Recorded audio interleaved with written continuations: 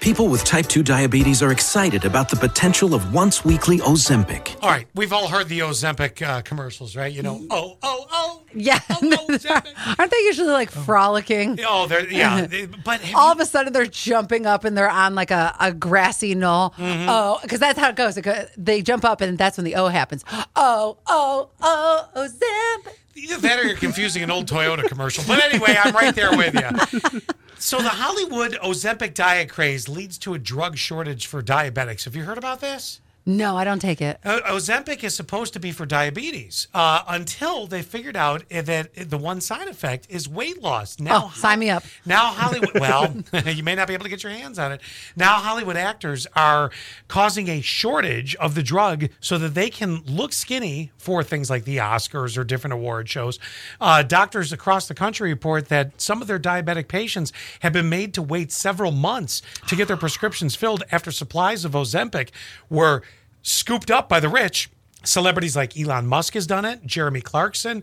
The Kardashians have denied it, but they deny also plastic surgery. Yeah, exactly. I mean, look at their bodies. So here's the thing, though, and I've heard a little bit about this because it's like called this Ozempic diet. There's another drug which is a higher dose than Ozempic, but way more expensive. People like Oprah have done it. Mm-hmm. It's like $1,700 for a month's supply. It's crazy. But the problem with it is you can gain all the weight back if you stop taking it. So you can have dramatic, weight loss. You can have, and people who take it who are diabetic, and I think for some people it is even prescribed as a potential weight loss medication, the lower dose, the Ozempic version, but the big one, guaranteed you're like going to put all the weight back on when you're done. Let me get this straight. What you're saying is it's only for really those events.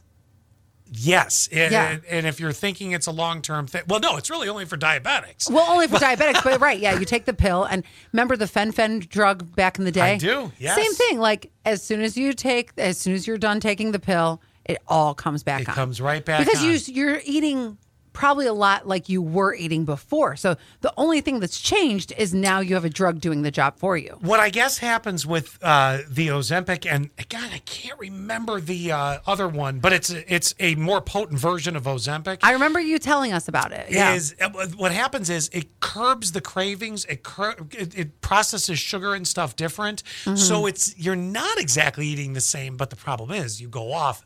Then you go back and eat then all of a sudden it's back on, and that's it. Right, because your cravings aren't curbed anymore. That's it. So if you're that's a person, really sad. It is sad because Can I tell you why? Yeah, too? well, I mean the diabetic folks that need it can't get it. Well, yeah, my aunt is such a to use the word terrible is a weird word to say, but her diabetes. Well, it's your aunt. You can call her whatever you want. No, she's great, but her diabetes is so terrible that if she doesn't get all of the medication she needs. She's the one that has somebody else's kidney, somebody else's pancreas. Oh, yes. They talked about amputation with her before. Like, you're really putting people at a much greater risk than you realize. Yeah, exactly. But also, you have to look at it like this. Doctors were the ones that were prescribing it, so who's really to blame? Is it the actors going, hey, let's do this? Or is it the doctors that were like, go for it? The doctors. Yeah, that's kind of what I was thinking, too.